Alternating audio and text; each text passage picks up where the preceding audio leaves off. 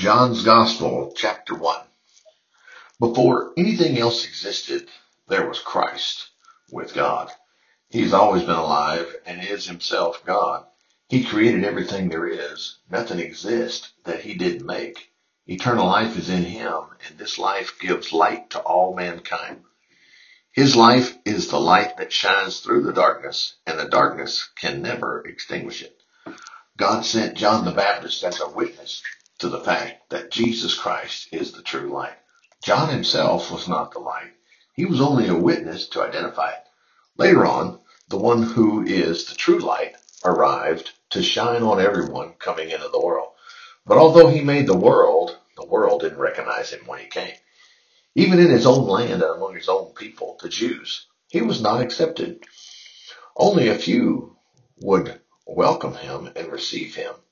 But to all who received him, he gave the right to become children of God. All they needed to do was to trust him to save them. All those who believe this are reborn, not a physical rebirth resulting from human passion or plan, but from the will of God. And Christ became a human being and lived here on earth among us and was full of loving forgiveness and truth. And some of us have seen his glory, the glory of the only Son of the Heavenly Father. John pointed him out to the people, telling the crowds, "This is the one I was talking about when I said, 'Someone is coming who is greater by far than I am, for he existed long before I did.'"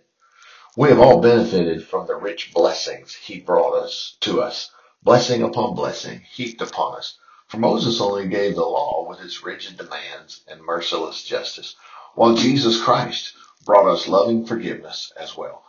No one has ever actually seen God, but of course his only Son has, for he is the companion of the Father and has told us all about him. The Jewish leaders sent priests and assistant priests from Jerusalem to ask John whether he claimed to be the Messiah. He denied it flatly. "I'm not the Christ," he said. "Well, then who are you?" they asked. "Are you Elijah?" "No," he replied. "Are you the prophet?" "No." "Then who are you? Tell us so we can give an answer to those who sent us. What do you have to say for yourself?" He replied, "I'm the voice from the barren wilderness, shouting as Isaiah prophesied, 'Get ready for the coming of the Lord.'" Then those who were sent by the Pharisees asked him, if you aren't the Messiah or Elijah or the prophet, what right do you have to baptize?"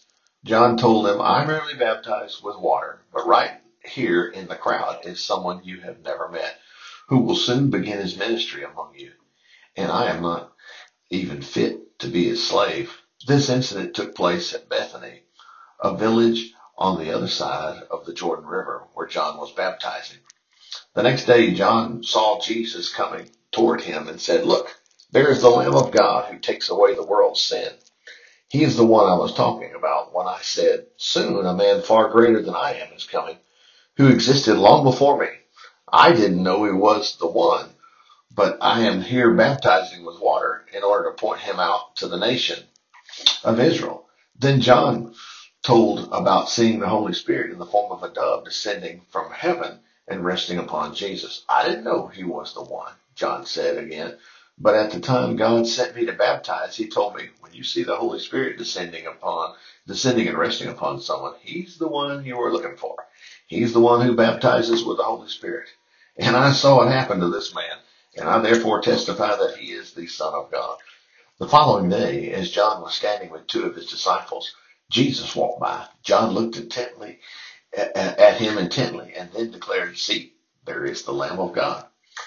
Then John's two disciples turned and followed Jesus. Jesus looked around and saw them following.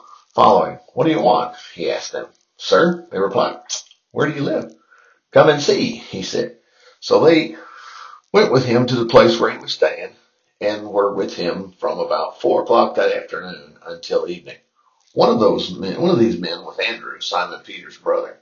Andrew then went to find his brother Peter and told him, "We found the Messiah." And he brought Peter to meet Jesus. Jesus looked intently at Peter for a moment and then said, "You are Simon, John's son, but you shall be called Peter, the rock." The next day, Jesus decided to go to Galilee. He found Philip and told him, "Come with me." Philip was from Bethsaida, Andrew and Peter's hometown. Philip now went off to find Nathanael, who told him, "We found the Messiah, the very person Moses and the prophets told about. His name is Jesus, the son of Joseph from Nazareth." "Nazareth!" exclaimed Nathanael. "Can anything good come from there?" "Just come see for yourself," Philip declared. As they approached, Jesus said, "Here comes an honest man, a true son of Israel." "How do you know what I'm like?" Nathanael demanded. And Jesus replied, "I could see you under the fig tree before Philip found you." Nathanael replied, "Sir, you are the Son of God, the King of Israel." Jesus asked him, "Do you believe all this just because I told you I had seen you under the fig tree? You shall see greater proofs than this. You'll even see the heaven open and the angels of God coming back and forth to me, the Messiah."